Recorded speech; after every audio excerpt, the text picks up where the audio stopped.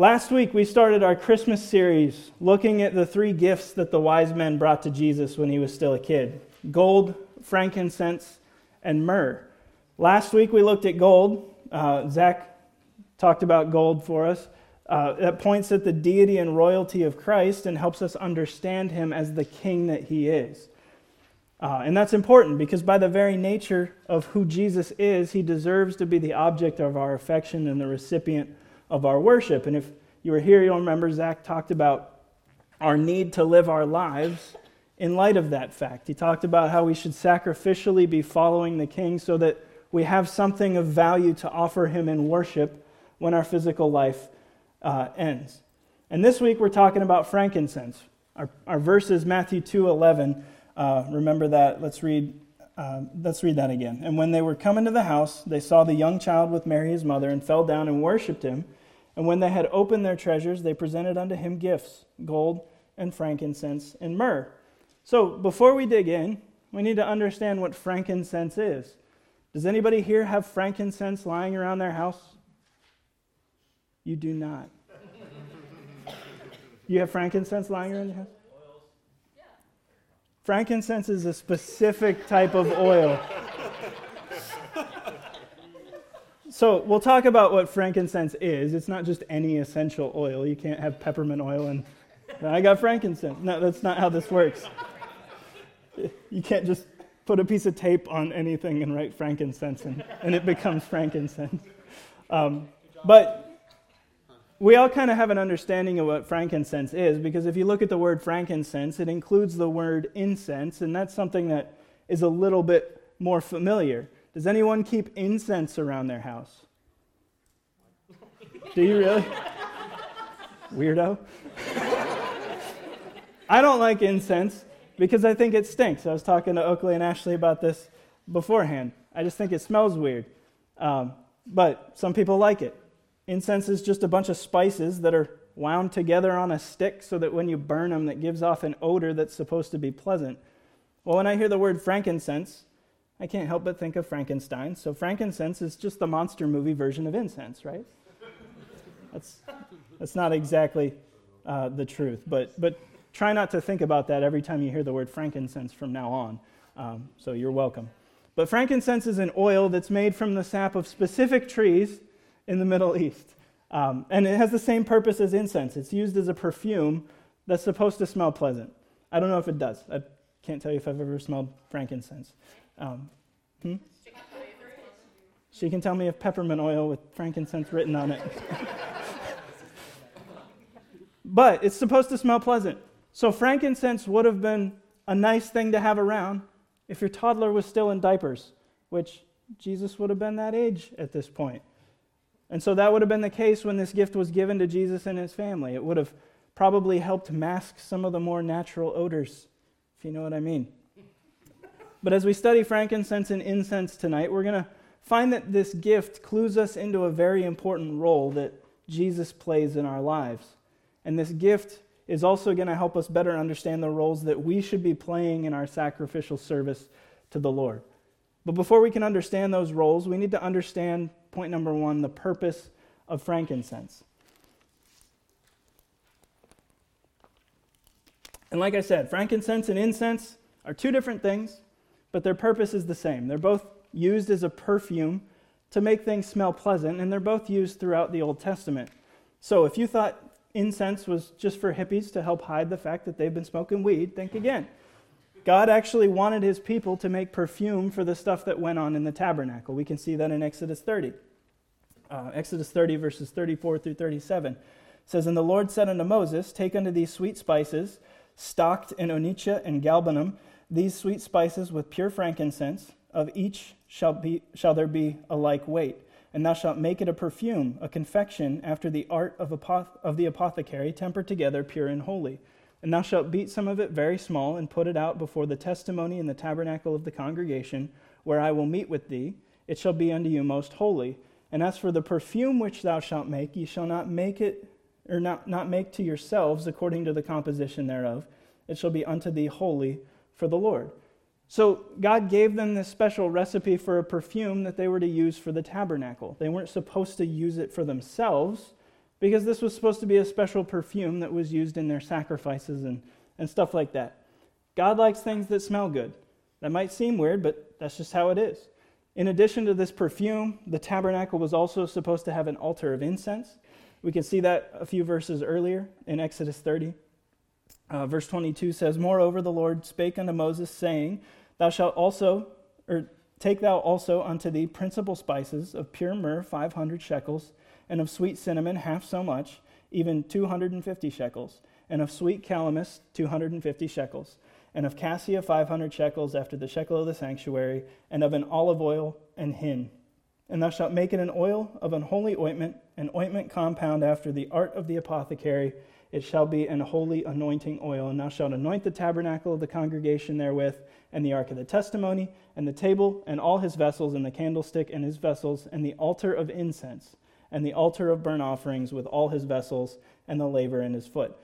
So, the altar of incense, frankincense, they were both involved in the creation of the tabernacle. And like this perfume, the altar of incense was used in various ways during the various types of sacrifices that would go on in the tabernacle.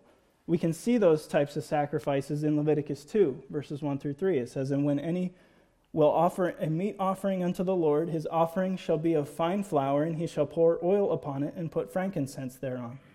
And he shall bring it to Aaron's sons the priest, and shall take thereout his handful of the flour thereon, and of the oil thereon, with all the frankincense thereof. And the priest shall burn the memorial of it upon the altar to be an offering made by fire of a sweet savor unto the Lord. And the remnant of the meat offering shall be Aaron and his sons. It is a thing most holy of the offerings of the Lord made by fire." And so if you think about it, using perfumes like this would make sense. They were butchering and sacrificing dead animals to the Lord in the tabernacle, and dead animals stink. So if you have some strong-smelling perfume involved, you can kind of mask that nasty odor. But the use of frankincense and incense wasn't just for the sake of the priests and their noses. This sweet savor from the burning of those sacrifices was for the Lord. It was for a sweet savor for the Lord. And like I said, God likes things that smell good. I can't explain to you why God likes the smell of frankincense, but I can explain to you the picture that paints for us.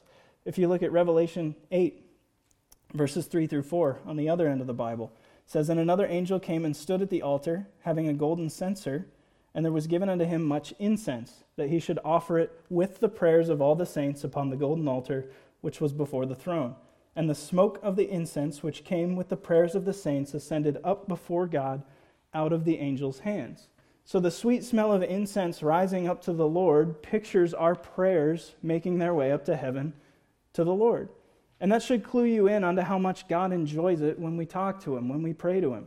You know that smell in the middle of summer when your neighbor's barbecuing, how you just walk outside and you're like, "Dude, this smells awesome." Well, that's the enjoyment you get out of that smell is similar to the enjoyment God gets when you pray to him. It's a sweet savor. It smells good. So incense was used during times of prayer. We can also see that in Luke 1:10, which says, "And the whole multitude of the people were praying without at the time of incense." And you can see this picture throughout Scripture, especially in the Old Testament religious practices, like we looked at some of those. But don't forget whose duty it was to pray in the Old Testament. Sure, everybody's asked to pray to the Lord, but it was specifically the priest's duty to pray for the people.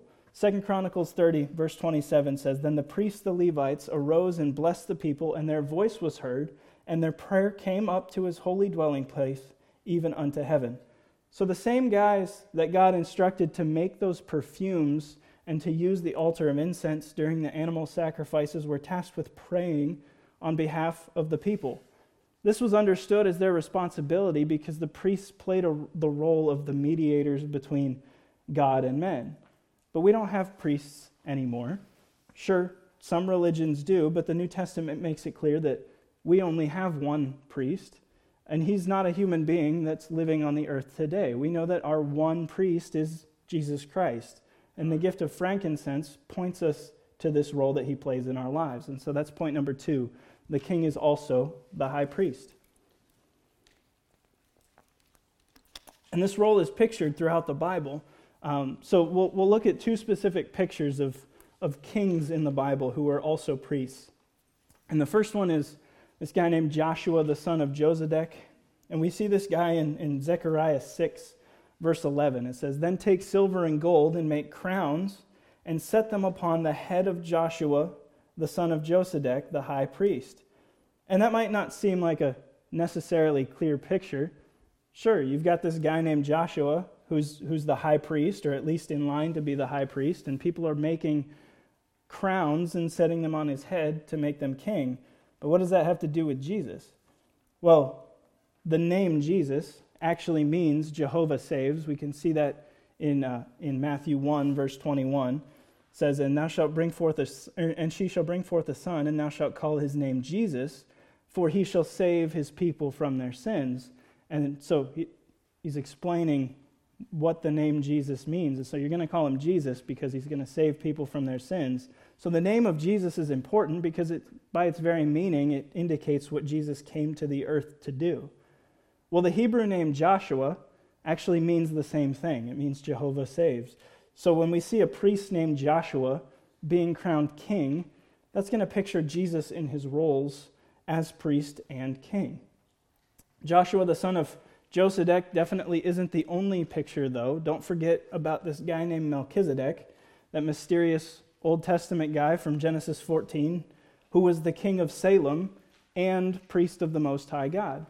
Hebrews 7 talks about him in verses 1 and 2. It says, "For this Melchizedek, king of Salem, priest of the Most High God, who met Abraham returning from the slaughter of the kings and blessed him, to whom also Abraham gave a tenth part of all, first being by interpretation king of righteousness, and after that also king of Salem, which is king of peace." And so you can start to make the connections to Jesus. Jesus is the king of righteousness. He's also the rightful king of Jerusalem or Salem, and he's the king of peace.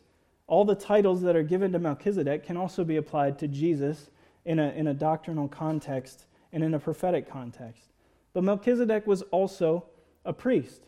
And we know his priesthood pictures the priesthood of Jesus. If we look in Hebrews 5, verses 8 through 10, it says, "Though he were a son," capital S, it's talking about Jesus, "yet learned he obedience by the things which he suffered.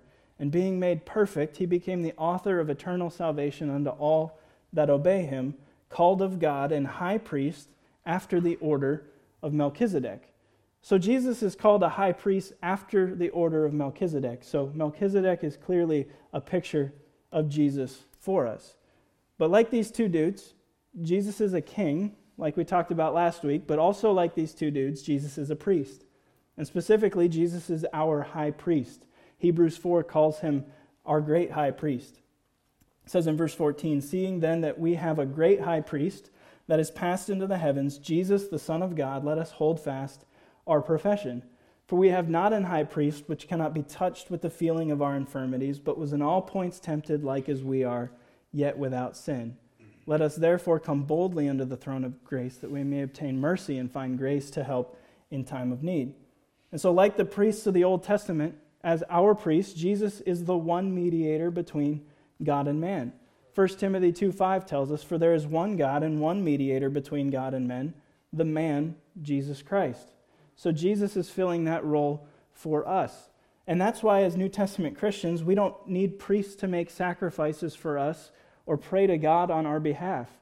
We have direct access to God through his word and through prayer, and it's our own responsibility to present ourselves to God as living sacrifices. So we get this nice relationship with God that people in the Old Testament didn't have. So we don't need a special class of religious guys to help us have a right relationship with God, because Jesus is the one who does that for us.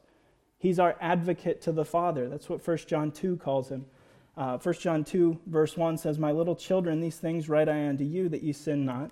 And if any man sin, we have an advocate with the Father, Jesus Christ the righteous. And he is the propitiation for our sins, and not for ours only, but also for the sins of the whole world." And that's the reason why we can enjoy direct access to Jesus Christ, is because he made himself that propitiation or payment for our sins. And all we have to do is accept that, like the book of Romans tells us. We believe in our heart that God raised him from the dead and confess with our mouth that he's our Lord, and he pays for our sins for us. And when he pays for our sins, the sacrifice he made for us gets applied to us so that we can have a relationship with God when we were incapable of doing that before. Like Hebrews 10:12 says, "But this man, after he had offered one sacrifice for sins forever, sat down on the right hand of God." His sacrifice is enough to pay for our sins forever. All we have to do is accept that gift and accept his role as our priest with God and as our mediator with God. And as a result, we have permanent access to God through Jesus Christ. And the coolest thing about Jesus is that he's the only one qualified to be that mediator, to be that guy that goes between God and man. And the reason he's so uniquely qualified is because Jesus is both God and man. He's God. He's holy and righteous. So having access to God the Father is no big deal for him. But he also chose to become a man. So having access to us is no problem for him either. Hebrews 7 tells us that he became us. In Hebrews 7, verse 25, it says, "Wherefore he is able also to save them to the uttermost that come unto God by him, seeing he ever liveth to make intercession for them. For such an high priest became us, who is holy, harmless, undefiled, separate from sinners, and made higher than the heavens, who needeth not daily, as those high priests, to offer up sacrifice, first for his own sins, and then for the people's. For this he did once, when he offered up himself." So Jesus is much better than those Old Testament priests were, because those priests were sinful men, just like the people that they were serving. And they had to make sacrifices and prayers for not only those other people, but also for themselves first. They had to, before they could go before the Lord on behalf of other people, they had to get themselves right before the Lord. Jesus doesn't have to do that because he is the Lord. Jesus has a constant, immediate, direct access to God the Father, and he gives us constant, immediate, and direct access to himself. So by extension, we have that same access, that constant, immediate, and direct access to God the Father. That's the relationship with God that Jesus makes possible for us. And that's why the priesthood of Jesus is so much better than anything mankind could accomplish on their own, despite our best efforts and best intentions. By sending Jesus to become a man and give his life as a sacrifice for our sins, which is what we celebrate at Christmas, Jesus becomes the bridge that restores mankind's ability to have a working relationship with the Lord. Because before Jesus made that sacrifice, yeah, they could deal with their sin with animal sacrifices, but it was a constant thing that they'd have to worry about, and it was never permanent. Well, now it is, because Jesus' sacrifice for us has the ability to clear our sins forever, if we just allow it to. So that's something that hasn't been possible since Adam fell into sin in the Garden of Eden. But praise the Lord, Jesus' role as our high priest makes that possible. And it's incredibly important. But understanding Jesus' role as our high priest also means we have to understand our role as his priests. And that's point number 3, the king's priesthood. And the king's priesthood is us. We are his priests, and I know that sounds weird, but it's what the Bible says, so we'll look at what that means. He says that in 1 Peter 2, verses 4 through 10. It says, "To whom coming, as unto a living stone, disallowed indeed of men, but chosen of God and precious, ye also, as lively stones, are built up a spiritual house and holy priesthood, to offer up spiritual sacrifices accepted to God by Jesus Christ. Wherefore also it is contained in the Scripture, Behold, I lay in Sion a chief cornerstone, elect, precious, and he that believeth on him shall not be confounded. Unto you, therefore, which believe, he is precious.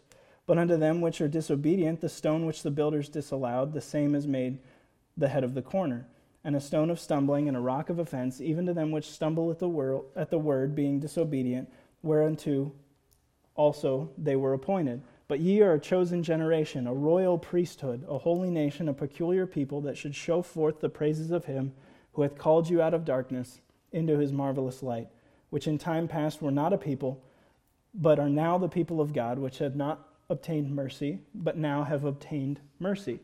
So that's describing us. So in Jesus' priesthood, we are his priests, and he is our high priest. Okay, so what does that mean? What exactly is that getting at? Should I be wearing a robe and sacrificing animals? Obviously not. Our priesthood is one of spiritual sacrifices. But look at the general job of Old Testament priests. Ignore for a moment all the specifics on sacrifices, prayers for the people, the ministration of the tabernacle. Just forget about that for a second. What's the role of the priesthood?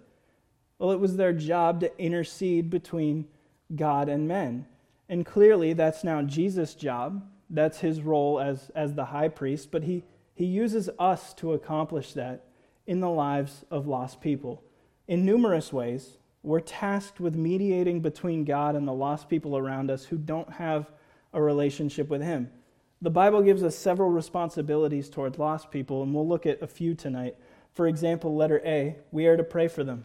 You remember back in our study in 1 Timothy over the summer, 1 Timothy 2, 1 through 4, it says, I exhort therefore that first of all, supplications, prayers, intercessions, and giving of thanks be made for all men, for kings, and for all that are in authority, that we may lead a quiet and peaceable life in all godliness and honesty. For this is good and acceptable in the sight of God our Savior, who will have all men to be saved and come unto the knowledge of the truth.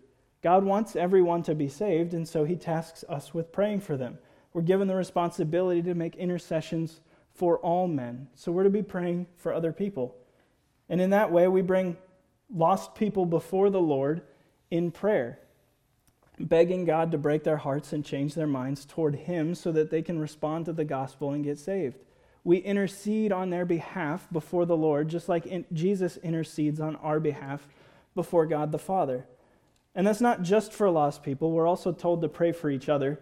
James 5:16 says, confess your faults one to another and pray for one another, that ye may be healed. The effectual fervent prayer of a righteous man availeth much. And it's not that any of us need someone else to go to the Lord for us, but we can help each other by going before the Lord on each other's behalf and praying for one another. That's why we're asked to pray for one another. That's why we ask each other, hey man, can you pray for me for this? Like, I'm really struggling here. Like, we help each other in that way. So prayer is a big way that we act as a go-between for God and men, but it's not the only way. We're also told to let our light shine before men so we can know who God is. That's letter B. We're to let our light shine to them. Matthew 5:16, Jesus tells us, let your light so shine before men that they may see your good works and glorify your Father which is in heaven. So we're tasked with demonstrating our relationship with God in our lives so that other people can see it. And it's important that they see it so God can be glorified for what he's done in us. And that's something that each of us has to do, because each of us has that light in us if you've given your life to Christ. 1 John 1, 5 through 7 says, this then is the message which we have heard of him and declare unto you, that God is light, and in him is no darkness at all. If we say that we have fellowship with him and walk in darkness, we lie and do not the truth. But if we walk in the light as he is in the light, we have fellowship one with another, and the blood of Jesus Christ his Son cleanseth us from all sin. And so you're putting on display the fact that Jesus Christ changed your life. It's only possible for us to walk in the light because he's pulled us out of the darkness.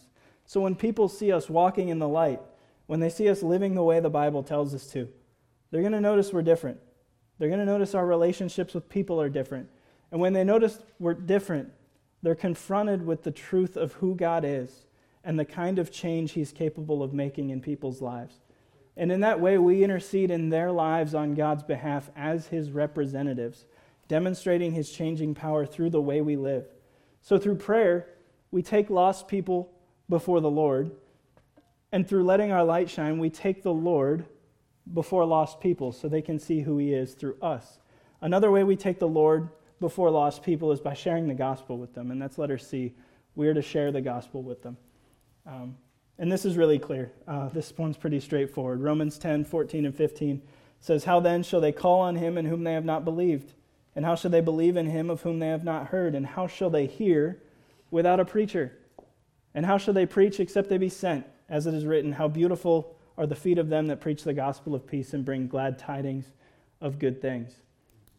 And the point is, lost people are never going to hear the gospel unless one of Christ's representatives, one of his ambassadors, one of his priests, preach the word of God to them. The good news of the gospel is the only thing that can save a person. Right. And Jesus tasks us as his priesthood to take his word and put it before lost people. We obviously can't make the decision for those people to get saved and accept his gift of eternal life, but we can do our part by sharing the information with them that they need to know. And God chose to use us to do that. Without us interceding in their lives on God's behalf, they won't have the truth of the gospel. And if they don't have the truth of the gospel, they can't get saved because they don't don't know what they have to do. They don't understand the sacrifice Jesus made for them. So in some very real ways, we are Christ's priests.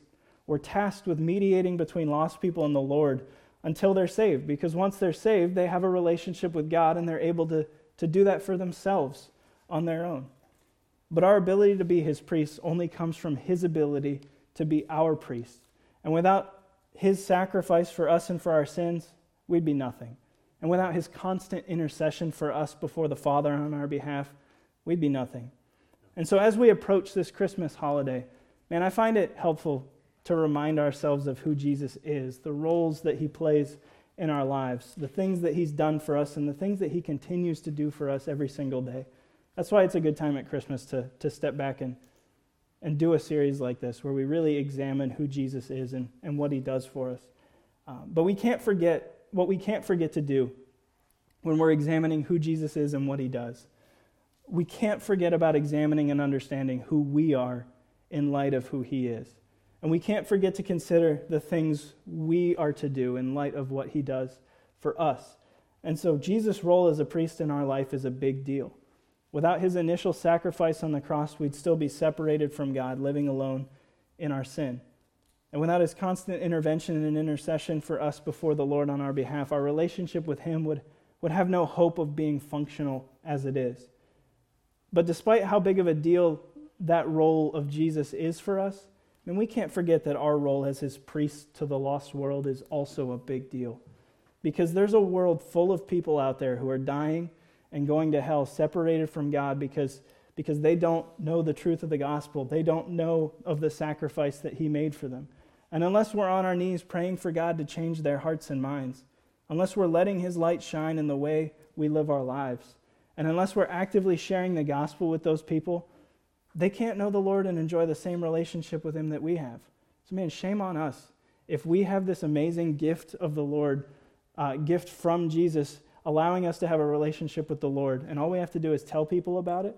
Man, shame on us if our lack of action is what's resulting in people going to hell. We have to take this role seriously, because you better believe that Jesus takes his role seriously for us. So we have to take our role seriously for them. We have to be doing everything we can to point people to Jesus and beg God to work on their hearts like only he can. We're nothing without Jesus. But without us, the lost people of this world have no hope. So man, let's be diligent to make sure that they can have hope in Jesus when we share the gospel with them. Let's pray. God, I thank you so much, man, just for who you are and for what you've done for us. It's at this time of year, Lord, it's easy for us to step back and just be thankful for the fact that you sent your only begotten Son to come to earth and live as a human and die for our sins and have victory over death and hell and offer us the free gift of eternal life if we just accept it. Lord, we're thankful for that. But Lord, often we forget the responsibility that comes along with that gift. And Lord, I pray that wouldn't be true of us. I pray we'd understand the responsibility we have to the people of this world, and that we have to share the same news that changed our life, Lord. We have to share that same news with them. And we have to take your word and get it into their lives so that they can respond to it. And Lord, I pray that we'd take that role seriously, especially around the holidays here, as we're all spending time with family, we're all spending time with friends, some of whom may know you, others who don't. Lord, I just pray that we'd be praying and looking for opportunities to just let your light shine in our lives and to share the gospel with the people who need to hear it. Lord, I love you and just ask that you'd continue to be with us through this holiday season. In your name we pray. Amen.